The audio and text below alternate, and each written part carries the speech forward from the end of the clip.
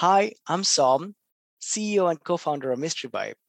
Femtech to me is improving quality of life, no matter what you've gone through in a life event and whatever your age is. Welcome to FemTech Focus with Dr. Brittany Barreto, exploring the past, present, and future of women's health and wellness.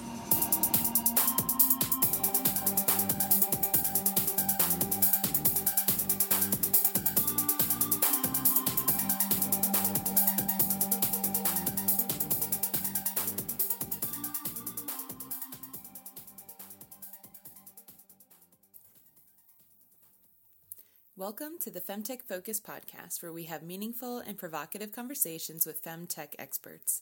These academics, doctors, and innovators tell us about the past, present, and future of women's health and wellness. I'm your host, Dr. Brittany Barreto, and before I intro our guest, I want to tell you about some really exciting updates at FemTech Focus.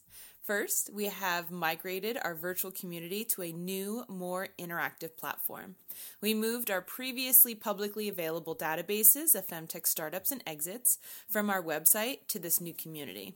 You can find the Femtech Institute, which is a self-guided women's health accelerator, to learn how to fundraise, build, and scale your company. I host weekly office hours where I would love to meet with all of you one-on-one.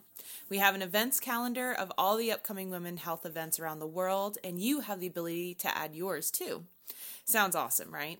Well, it's free to join and only $14.99 a month if you want to unlock the FemPro perks. Join the community by going to femtechfocus.org. The second big announcement is our upcoming virtual jobs fair with our partner at the Bowdoin Group on March 23rd from 12 to 3 p.m. Eastern. Whether you're a student looking for an internship or post-graduation work, or if you're a professional switching industries, this is a great opportunity for you. We'll have an incredible keynote interview with the Bowdoin Group about the current state of the jobs market and what skills people need to work and be successful in femtech. Then you'll have the opportunity to meet virtually in different rooms with different companies and learn about their mission and open positions. If you are a women's health company hiring, this event is for you too. Whether you are looking for interns, a co-founder, making your first official hire, scaling your team, or filling out a whole department, companies from big to small can register to have a virtual booth and meet with hundreds of the top femtech candidates around the world. Register at femtechfocus.org. Today's episode is brought to you by Witham. Witham is a forward-thinking, technology-driven advisory and accounting firm committed to helping companies be more profitable, efficient, and productive in today's complex business environment. Witham's dedicated femtech team is proud to partner with members of the femtech community. Get to know their team at witham.com/femtech. RD Fem fans, in today's episode, I interview Som, the CEO and co-founder of MysteryVibe. MysteryVibe invents category-defining products that combine the best of humanity and technology to create the most personalized pleasure experience. They want to make sexual health as commonplace as, well, health. So anyone from postnatal to postmenopause, adventurer to ED solver, single to long-term couples, everyone can use MysteryVibe's tools, talks, and techniques to bring mystery back into the bedroom. My favorite part about this interview is the revelation that this sex tech company is truly dedicated to improving the health and pleasure for women. Whether it's you're battling pain during sex or dryness or even paralysis, MysteryVibe's taking their engineering and research to the max to make sure everyone is experiencing mystery and pleasure in the bedroom. Get yours at MysteryVibe.com. Enjoy the episode.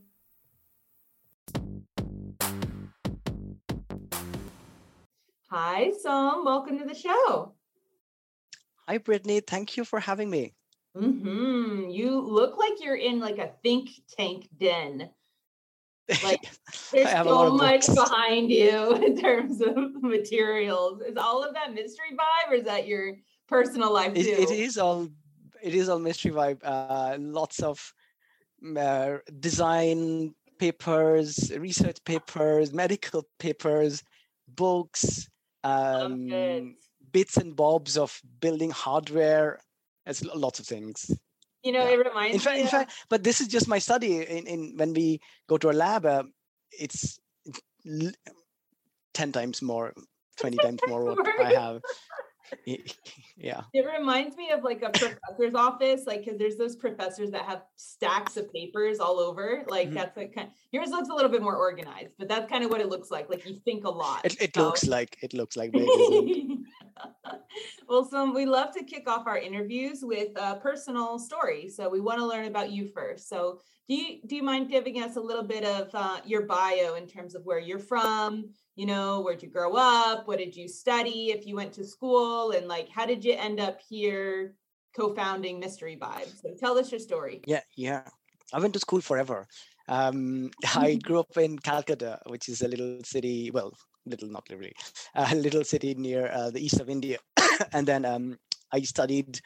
I studied in school, and then I did electrical engineering. So I did my undergrad, master's, PhD, postdoc. So I was like, how long can I stay in school and not have a real job? So I was 26 before I got out of university. And my PhD was in biomedical. So I was looking at eyes and understanding the anatomy of an eye and recognizing people through eyes. So it's a mixture of electronics in building camera systems, and then software, understanding them, and then the biology of it. So working with doctors. Wow, So I'm so excited for the pivot in your story. You were doing your PhD, but you know what I do today is exactly what I did in my PhD, just a different part of the body. Just working with doctors, working with genitals, working at this same time on electronics and software and building hardware for it. So that's what we do. And after I finished my PhD, I continued working in that space of security, electronics, defense, national security, and I did that for 7 years, working on a company called Deloitte. And and during that time, I always wanted to get back to building stuff, like I used to in my PhD, is get back to building stuff in my area, biomedical, and the thing that came up a lot is how do you improve sexual health after a major life event, like having a child, having menopause, recovering from cancer, having a surgery. So major life events. So that was the trigger point. And then sexual health suffers, but what do you do about it? And bringing that mystery back in the bedroom, which often gets lost. So that was the background behind why I decided to get back to building stuff from having a corporate job. And we started that 8 years ago. So it's been a while. Wow, that's incredible. Is this your first startup? Or I guess, I don't know if it's a startup anymore, but was it your first one? No, my first startup was part of my PhD, building iris recognition systems, which is used in access control and airport security. Even today, you'll find them in airports. They look at eyes and recognize people. So that was my first company, which we sold in 2009 to Fortunation, a California-based defense company. Incredible. So you're like, yeah, I've been down this route. So that's super cool. I really am curious to dig in a little bit more into the, you said you wanted to get back into building stuff, and then you realized that there was this huge need in, sex tech, especially sexual wellness after a life event. I feel like that is random, what was it like? What crevice did you fall into and find that was an existing problem, right? Because these are things we're not talking about. So how did you know that was something that needed solutions? I think it was personal as well, to start with. I've been with my wife for 18 years now, and we founded the company together with another co-founder. And we always thought, how do you keep that mystery in the bedroom generally as a couple, irrespective of anything major happening like childbirth. And we have a kid now, and we obviously experience that childbirth, pain, recovery, and sex comes much later after all of that. So I think the first part is definitely personal experience, but equally, when I was at Deloitte, the 7 years I was working on various projects, a lot of the time we used to stay in hotels because of being on client side. And what happens when you stay away from home is you become very close to people, and you stay together and you talk about personal stuff in the evenings after work. And most of the conversations were about relationships, about sex problems, about intimacy problems, which I think, often people wouldn't talk about unless they feel they're close enough to someone. Ah, So that's something, I kept coming across over the 7 years. And I felt that if, and I knew that I wanted to get back to building stuff. I just didn't know what I wanted to do again after working in eyes and biomedical there. I knew it had to be something to do with human biology. And then it kept reinforcing that if we could build devices for which help with sexual health, like with pain, with erection, with dryness, then it would have a significant impact. And yeah. that's how we started. One last question about you starting Mystery Vibe. What were the reactions of folks? Like here you are, PhD, had a postdoc, biomedical engineering, and you had an eye company that you sold to the Defense Department. You're in Deloitte, and now you're like, I'm gonna go make vibrators to make, sex better. How was the opinion like of people around you, your It family, was your it was a coworkers? mix. It was mixed. So my colleagues, coworkers, bosses, they loved it because they related to it, right? And They were they were like, all he's my fixing it. What we told yes, them, exactly. So they yeah. said, please do it. And they were my early investors, so which is the best proof that they really Is approved. yeah. But this is a while back, almost a decade ago. It was challenging. It was challenging to get bank accounts. It was because I was very clear that we will say exactly what we do. We're not going to pretend we do something else, fill up the form with a lie, and then we get caught, and then we just get kicked out, right? So like, okay, we'll tell people, look, this is what we're going to do. And we couldn't get a single bank account. It took us ages to get a bank account. It took us ages to hire people because it wasn't cool back then to work in sex tech. I mean, sex tech didn't exist as a term, I don't think. And people were like, "What? I don't want to work for a vibrator company," or they'd say, "I can help you, but don't tell anyone." Wow, So yeah. it was very challenging back then. But over the years, it's become not only it's become better, I think it's reverse, and people embrace it and talk about it and help us, which they wouldn't care about, say, for a finance company. They'll be like, yeah, whatever. Well, tell us, They what don't is care. Mystery Vibe? What do you guys do? We do two things. We make devices, medical devices, FDA class 2, designed by doctors to help with very specific sexual health issues like erectile dysfunction, arousal disorder, particularly peri and post-menopause, period pain, postnatal pain after childbirth, vulvodynia. So we work on all of these topics. We create, and our unique technology is bending and adapting vibration to deliver precisely to the points that need vibration. So that's that. So that's one part of what we do. And the second part of what we do is we write a lot of content, a lot of content. And the content is to answer questions and help people start conversations, because if they are able to start the conversation, then they can bring the solution into the bedroom. But without that, even if it's the best solution in the world that we can make, it's very difficult to introduce it. So that's us. I would say, it's equally important. We spend equal amounts of time building products and writing content and then getting it out there.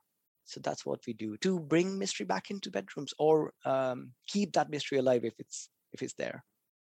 So it's incredible. So I'm on your website, and because you're mentioning medical devices, class 2, your website looks like it's just a pleasure zone, right? Correct. And that you're selling these pleasure products. Are these pleasure products the ones that you're getting FDA approval on? Correct. So Do and this all is a really vibrators? interesting. Yeah, do This is a all really vibrators interesting need? point. Yeah. No. They don't. Oh, okay. So we have two websites. So the one you're looking at, MysteryVibe, is our customer centric, very much pleasure centric, and we have MySexMD, which is another website which is doctor centric, and that is you'll see, it's quite boring looking, but that has all the information for doctors, so urologists, OBGYNs, they sell our products. But the reason why MysteryVibe is what we talk about is because it's the same thing as a condom. So if you go to a condom website like Trojan, right? They will never say anything medical Yeah. on their homepage, because that is a turnoff. when it comes to sexual health. So condom is a medical product. It's FDA, device, right? And it is very much to, do with preventing pregnancy, preventing STIs, etc. But no marketing of condom talks about clinical things. It's not cool. So all the marketing is like, hey, have fun, have more sex, enjoy yourself, etc. We are exactly the same. The thinking is exactly the same. And the reason is 80% of people who suffer from sexual health issues don't go to a doctor because either they suffer in silence or they search Google and they often don't find answer. But there is so much shame around it is they simply don't want to admit it, even to themselves. So if I created a erectile dysfunction device and I put it on the website and I said, hey, look, this is a medical device. If you have a erection problem, buy it. Then 80% will think, I don't want it because I don't have a problem. So, but if I make the exact same device and I say, hey, look, have fun, have more fun, they'll say, oh, I want to have more fun. So it's really, how can we reach people and tell them, look, this is okay, enjoy it. You don't have to feel like you have a shortcoming. We don't want you to feel like you have a problem. Just enjoy it. And so that's our way of getting it out there without, the barriers that come with, what is technically called sexual health dysfunction. And because it is what it is called, it's considered negative, like you're broken. So that's why what you see on MysteryVibe is very much pleasure centric. I love that. And listeners, I hope you're taking note. If you are planning your own branding and messaging around your product, oftentimes women don't want to be like, oh, you're over the hill now, you're menopausal, here's your supplements. It's like, how do you make a brand that says you are the wisest woman in the room and you deserve everything, that your body needs to share your wisdom or whatever, right? Like, hear the difference within those. And so what you're saying is like, you guys really take the medical stance, but you're branding accordingly to what the consumer, is receptive to. Yeah. What are some forms of female sexual dysfunction that can be, solved or helped with your devices? So the paper we have published in the Journal of Sexual Medicine is on a topic called GPPPD. So it's genitopelvic pain and penetration disorder. And there we saw a 5 times improvement in pain score over a 3-month period using the Crescendo device 3 times a week. And what that means is genital pain, pelvic pain, and penetration pain. So this group of pain, which is the grouped together, is one of the biggest pains in sexual health for women. Then on the other side, a study we recently completed, which will get published in a few months, is on period pain. It's applying the vibrator externally, whereas with GPPDD, it is inserting in the vagina and delivering vibrations. But with period pain, it could be just placing it on the abdomen and having gentle vibrations help with blood flow and alleviating pain. So that's the second one. The third study that we are running at the moment is with perimenopausal and menopausal women on how to get aroused prior to intercourse. So very specific point in time is prior to penetrative intercourse, how do you get aroused, and if that is an issue that you're struggling with. And then another study we're running is on vulvodynia, which is pain in the vulva, and how can vibration and what type of frequencies can help with alleviating that pain. So these are the 4 main areas that we have worked in. On the male side, we have worked in erectile dysfunction and delayed ejaculation. So it's the opposite of premature ejaculation. And the one coming up that we are going to do a study in is prostate stimulation, and to understand if there is a correlation between regular stimulation of prostate and reduction in the chances of prostate cancer, which is the number 1 cancer in men. So yeah, it's quite a lot of variety of topics, but the key is how do you create blood flow in an area? So that's at the very, very basic level, that's what we're doing, is we're using bendable, stretchable, adaptable material with vibration motors to deliver frequencies exactly where you need, whether it's on the penis, perineum, prostate, labia, vulva, vagina, clit, wherever it is, or it could be nipples, for example. One of the studies we did was how to multi-stimulate for spinal injury patients. So, for example, stimulating the nipples and stimulating the vagina at the same time. If the vagina had lost connection from the brain due to a spinal injury, how can we stimulate them at the same frequency at the same time to create a local loop to then create arousal, which would otherwise not be possible. So it's there's a variety of That is different areas that seriously we work in. so cool to think about that. Like, how could you potentially stimulate something else in the body if another part of the body is kind of desensitized? And, oh, wow, that is really interesting. So what I'm hearing you say is that vibration increases blood flow, and blood flow can therefore help with pain in some of these circumstances. Why is that? Why is increased blood flow helpful for pain? So increased blood flow helps with both arousal and pain relief. So if you think of, let's say you have back pain, okay, and you go to a masseur, a massage therapist, right? What they will do is put pressure and rub the areas where you have pain. So what they're doing is helping blood move around, get fresh blood delivered, and then hopefully it works and you reduce pain. So imagine exactly the same thing done on genitals and or on abdomen or wherever it is. The idea is massaging that area Yeah. and getting fresh oxygenated blood coming to that area and helping that area heal, feel better. Yeah, so the same, very simple and same logic. Is that because the fresh blood brings additional oxygen or white blood cells or Yes. other things, Yes. things that the body Yeah. needs to kind of clean it out, clean out the Yeah. pain, clean out whatever's in there causing it? Yes, correct. Interesting.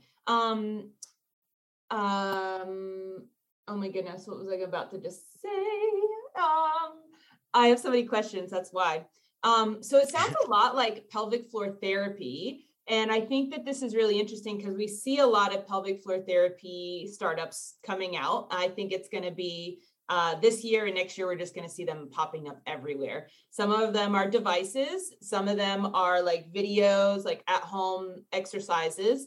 I haven't really seen a more of a sex tech, like, hey, here's pleasure, but also medicine and physical therapy. And so can you just speak to your angle and like, has that been like a super key to your success? Is that you're selling sex, but you're actually a medical company versus these other companies that are like, will, help your vagina pain, like here's this medical device, what do they call them, dilators, like here's a dilator, because that's essentially almost, it's like the very, very rudimentary version of what you're making, right? Yours is like 2022 high tech, that's like 1930s, but nevertheless, like just talk to me about that, because interviewing you, it sounds like you're a meta device company, but like you're selling sex and pleasure. So tell us about that. Yes, no, it's a really good point. It's a very important distinction when it comes to access to funds, particularly. I mean, there's obviously different things. If you stay within the medical realm in everything you do, your website, like for example, when you see our website, it's pleasure, and that's our goal. We don't want you to think it's clinical. So yeah, even in the name, MysteryVibe, right? Yes, exactly. Yeah. Right, exactly. So so if you think of that decision founders have to make when they start their companies, do I stay strictly within the boundaries of medical, or do I do let's use an umbrella, sexual wellness, which is a massive umbrella of millions of things. Do I do that? So the real challenge of doing what we do and sexual wellness is fundraising is really difficult because there is still a lot of taboo around pleasure, and that's the key word, is pleasure. So, and equally digital marketing is difficult. So there's lots of difficulties. But going back to the condom analogy, commercially it makes total sense that you focus on wellness because that appeals to 100% of the people. If you make it medical, first of all, it will sit behind a doctor or a healthcare practitioner, you will not know it exists, right? Because typically medical devices are not direct to consumer. So, Yeah. so that's one massive barrier that you're creating for yourself, is you are waiting for a patient to come to a doctor, which is a massive wait. And of which secondly, we also know they don't go to the doctor. they don't go, exactly. And secondly is even if they did go, it's only 20%, we're talking about. So that's the biggest differentiator between Interesting. being a medical device company and that's it, saying that, doing that, which is fine, but I feel that will only serve 20% of the of the potential users, whereas being a wellness company would serve everyone. So that's why it was a difficult decision, because we knew, and we were told by all our investors, that if you stay true, like pure medical, but pure clinical, it will make your life so much easier. But what our doctors told us is, if you do that, hardly anyone will know you exist. Like, I can give you an example of a purely medical device, and it's a great device, and it was created more than a decade ago. It's called Viberect. It's an FDA device, and it helps with erection. But no one knows it exists unless they go to a urologist. Wow. Very interesting case study here for us as Whereas, if you, a lot of people will know Lelo as a sex toy company, right? Yeah. Yeah. So, and that's the difference. Yeah. Is because the whole point was, if we create these devices, we want to get them into the hands of as many people as possible, so they can, they're actually useful, not, sit in a lab. And the problem with going down the medical route is, it will literally sit in a clinic and wait for someone to come and take it. And they wouldn't be as colorful as the ones you have on your website, probably they'd be like white, Great. Yep. I box, remembered black text. what I wanted to say about blood flow. So, through my journey in femtech, I learned that blood flow is actually really important for women's pleasure too. I always considered blood flow a men's thing, like, oh, men need the erection, they need blood flow. But women, our labias actually swell and our clitoris gets erect. And so is that part of this too? Is that blood flow from this vibration is helping that? Can you speak a little bit to that? Correct. Yes. You're absolutely right. There is, I would like to say, there's no difference between the fundamentals of male and female anatomy. You could compare the clitoris to the penis head. It's a massive organ anyway. It's very small, that's visible on the outside. But all of it is to do with blood flow, and the arousal is to do with blood flow, which is exactly the same for the penis. So, which is why we can create devices which are unisex, which work for both men and women at the same time, or any gender for that matter, because fundamentally the body works exactly the same way. So cool. Does climax or orgasm help with pain? So it's a tricky one. Often you can't get to pleasure without overcoming pain first. So so just to give you an example, let's say penetration pain, right? If you don't address that, and you go for penetration anyway, it's going to be very tough, right? You want to address the pain first. So I think of pain as a barrier to pleasure. So, it could be a step-by-step process where, let's tackle the pain first, sort that out. Then once that's sorted, then, let's look at pleasure. And then how can you take that pleasure to the next level? But, we wouldn't say, let's talk about pleasure and increasing that pleasure without addressing the pain first. Very, very interesting. I was looking through your website, although very, pleasure focused. There is some really interesting, juicy stuff about your product design and production process. Can you walk us through that a little bit? Yes, my favorite part. That's the whole point of what we started MysteryVibe to do, is really, really understand what needs to be built before we build it. So our process is very simple. We work with around 16 different doctors in US and UK. So we ask them, what are the big topics that you currently struggled to find a good solution for your patients, right? So let's take an example of the study we're doing, which is arousal prior to intercourse for menopausal woman. Okay, they're like, we're really struggling to help them. Um, is can we talk about this? So that's very much the start. The second step is we research and consult. What will vibration even help? There might be things that vibration doesn't help with, so that's not our area. Anything that's our main expertise. So let's say, if someone says you need to make something which delivers microelectric currents like TENS machines, and that might be the solution, but we are not the experts in that, so we wouldn't build it. So so the next step is, will vibration help? If the answer is yes, then the real research starts. How much frequency, how much amplitude, what's the location, what's the variation of that body anatomy, which we need to adapt to for 80% of the population. And then we start building prototypes, and then we start taking them to a point where it can be used by a person safely. And then we start doing small trials, 20 people, 30 people. And then we keep going back to the drawing board to keep iterating to a point where people are happy that this works for what it's supposed to do. Then we start to make proper production units. So you do clinical trials for this? So they're called cohort studies. So there's a small difference. Cohort study is you can do it on one site. What that means is, there's one clinic, let's say, 20 people, 50 people, etc. It needs a lot less money, a lot less funding, because they don't have to be randomized. The way our clinic does it is they just advertise to their patients who wants to participate, and then there's a criteria if they fit the criteria, and that's it. So it's just the main difference is where do you need to use the study for. So if the study needs to be randomized trial for something, like a compliance, then you do it. If all you want is to understand the efficacy of a product, then cohort study is sufficient. So for us, it's not for compliance. It's not to get anything. It's really to understand the how effective it is, and if it isn't, what is missing and that we need to improve. Yeah.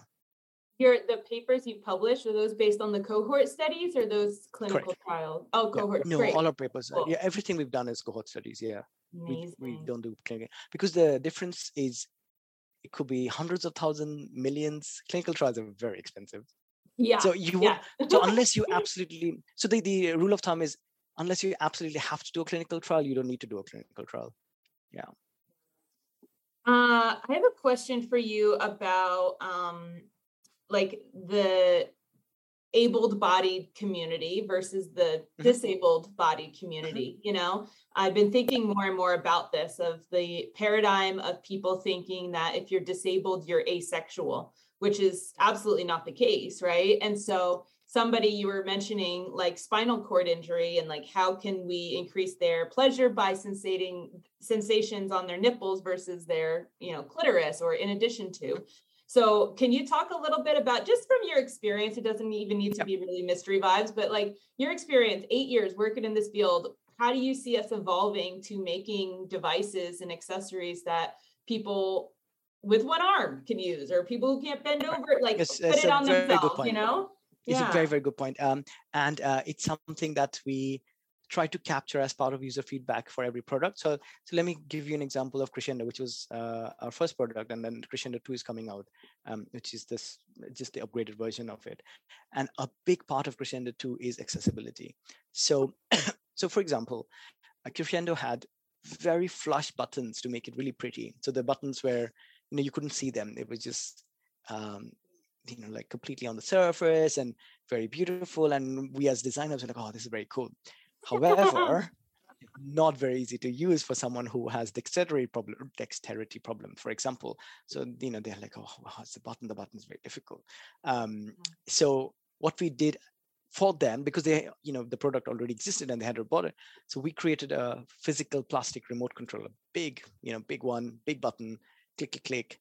So that solved it for those who had it. But then we thought, okay, let's upgrade the product. And this time we have massive buttons, very easy to click, big lights, and it's just much more accessible. So that's one example.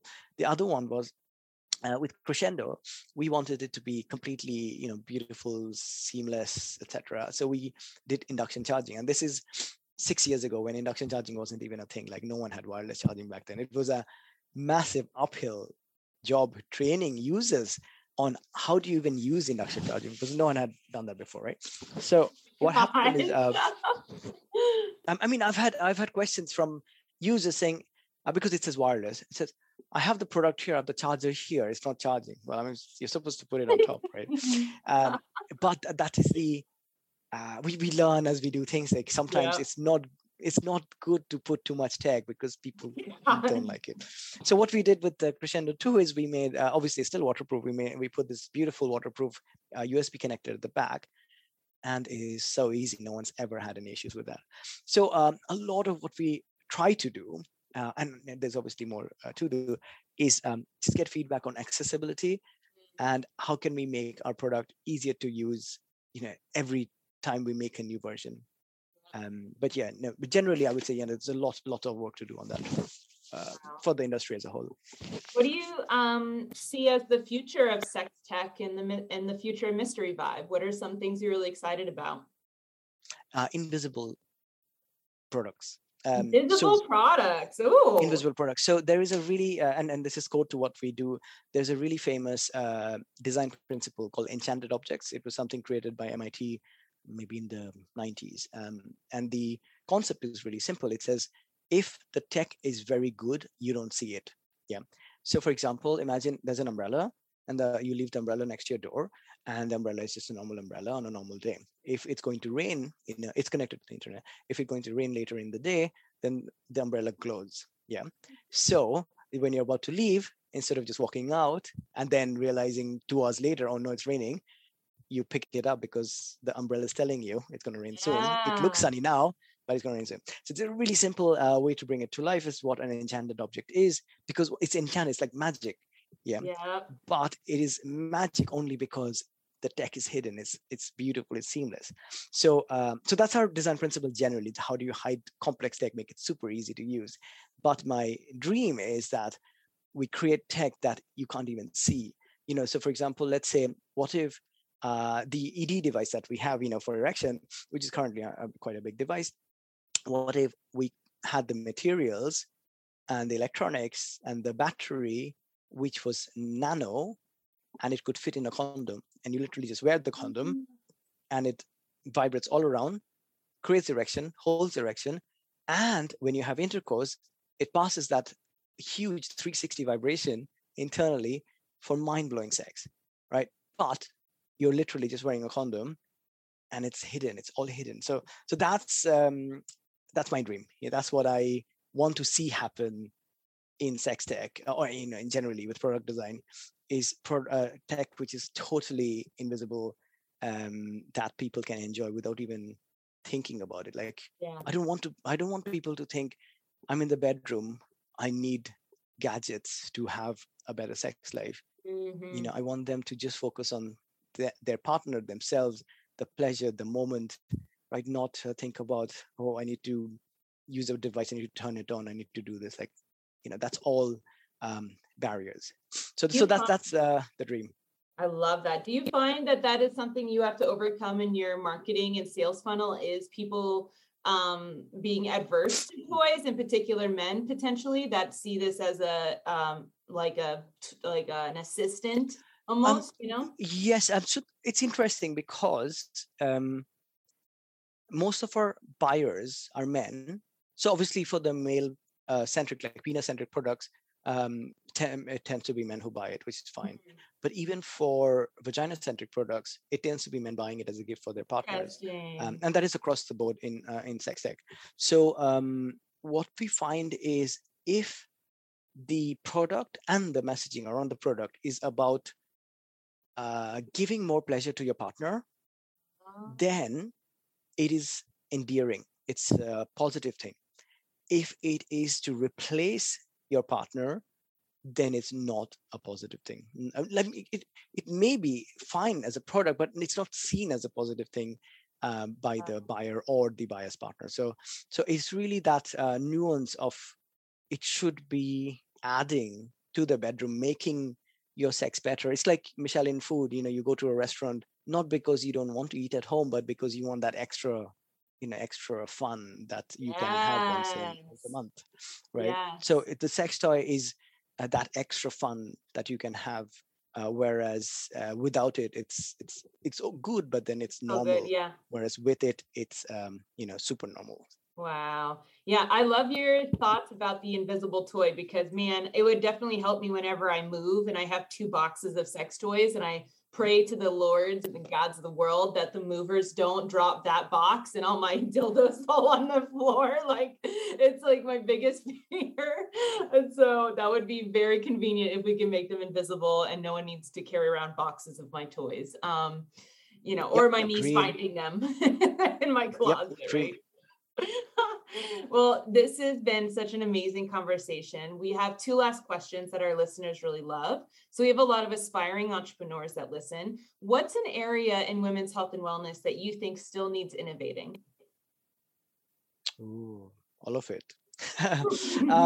Honestly, we're literally just starting. We're scratching the surface. There's so much to do, and it's a great time because everybody, is starting now. Lots and lots of people are starting now or have in the last like 2-3 years, very recently.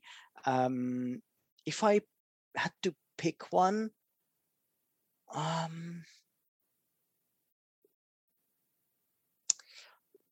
I think menopause, and perimenopause, postmenopause, during menopause, because the it is every single woman will go through it, you know, because like everyone lives till 80, whatever. Like, people have long lifetime, a long life expectancy these days. So let's assume every single woman will go through it. So it means it's the most significant thing, right? And like if you contrast it with pregnancy and childbirth, there is a lot in there, which is great, but not every woman will go through it. So if you just compare those 2 big topics, I would say menopause needs a lot of focus, a lot of work, and also it's something, if left unattended, will only get worse. And imagine, you could be living with it for 30 years with pain, with dryness, with all kinds of issues. um, yeah, I think more we can do, and obviously a lot of things have started in that space, but the more we can do, the better. Absolutely. Yeah. There's so much research that we need to do in menopause in order to even figure out the exact mechanisms and problems, or so that we could even make solutions for it. I see us be, I see a lot of telehealth menopause companies showing up and supplement companies, but like that's pretty much it. And I think it's because we just don't know enough about menopause to even create solutions for what women actually need, right? Well, and our last question is, what do you think the femtech industry as a whole needs the most right now in order to be successful? Funding. Easiest Funding. answer ever. Funding, that's it. Hardest I question, read easiest question. easiest question. I read a really fun, but sadly true, a post on LinkedIn recently, where people were trying to set up mentorship programs to help female founders, particularly sex tech, femtech, and the comment was like, "Yeah, we don't need mentorship. We just Stop need money." mentoring us. I'm Stop. like, and like people got stuff to do. Just give money, and then they'll get on and build stuff. Yeah. So yeah, that's it. Literally, one How, word: funding. You get funding, and lots of great things will happen. how has your experience been with funding? You said that your, early investors were like friends and stuff. Did you actually get venture backed eventually, Nope, or? never in 8 years. We raised $8 million in total in 8 years, through just from individual people, Wow. angels. That's it. Wow. That's how we and the problem, the biggest challenge with the medical device is you can't do it without money. It's literally physically impossible. You need to do compliance, you need to do testing, you need to do trials. Everything costs money. So you can't build any devices without money. And like I was saying, we are very lean. We only do things which are substantial. Like we wouldn't do a clinical trial just to look good. if that doesn't serve the purpose, of what we're trying to achieve. So so we raised all our money through very, very patient individual people who believed in us, and they said, I understand this may not work, but here's my money, and if you lose it, you lose it. And that's the only way you can invest in a medical, any startup, but medical in particular, because we had no idea when we started, will it actually work? Yeah. Because if it doesn't work, that's it, right? There's nothing you can do about it. You have to keep trying till it does work. So because you're a sex tech company, you did fundraise from individuals rather than venture. Do you have an exit strategy? Because I'm always very curious about sex tech and your exit strategies because of all of the barriers to getting a bank account, getting, transactions approved, blah, blah, blah. So is there an exit strategy?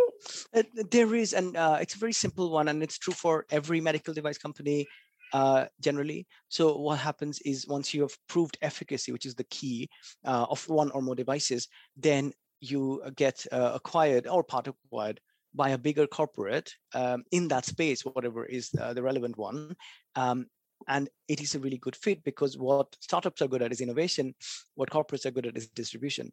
And it's two very different skill sets, and capital, obviously. You need money to scale. So what happens to almost every healthcare company, and if we talk about that as a bigger umbrella of which sex tech is a part, what happens in general with healthcare is you become part of a bigger company in that space, who then distribute all the stuff that you're building, and you continue to build, which is what you're good at. Yeah. Do you think there's a larger corporation that can distribute MysteryVibe? Oh, there's loads. I mean, name any big, large consumer product company. Any? Right? Not even just in sex tech? No, sex tech is just a very small startup ecosystem. There's no big company in sex tech. It's just generally any large consumer goods company. Could you say Johnson & Johnson then? Yes, exactly. Someone like Johnson & Johnson, because if you think about what they had before was KY jelly, right, which is a very famous lube brand, right? And they would sell that direct to consumer or via subs. So it's exactly that. So any large consumer company would work with sex tech. Yeah, correct. Cool. Well, Sam, this has been so fun, so interesting. I thought, this is another vibrator company I'm going to interview. And I looked a little deeper and I said, whoa. This has some science in it. I love it. So this has been so much fun. I now understand why you have so many papers behind you, like a professor, because you essentially are. And I'm just so grateful for the work you're doing and leading the charge. Thank you for having me.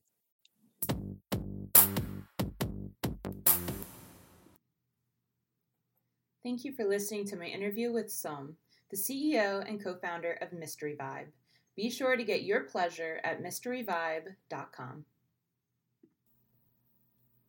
Alrighty, Fem fans, don't forget to register for our jobs fair happening on March 23rd from 12 to 3 p.m. Eastern. Join our new virtual community and become a FemPro member for only $14.99 a month to access all of our assets of the Femtech community, like our databases and self-guided Femtech Accelerator. Please consider supporting Femtech Focus by giving the show a 5-star review and becoming a monthly donor to our organization. Subscribe to our newsletter and know all the new events coming up. All this can be done at femtechfocus.org. Until next time, keep innovating, because improving women's health and wellness improves everyone's health and wellness.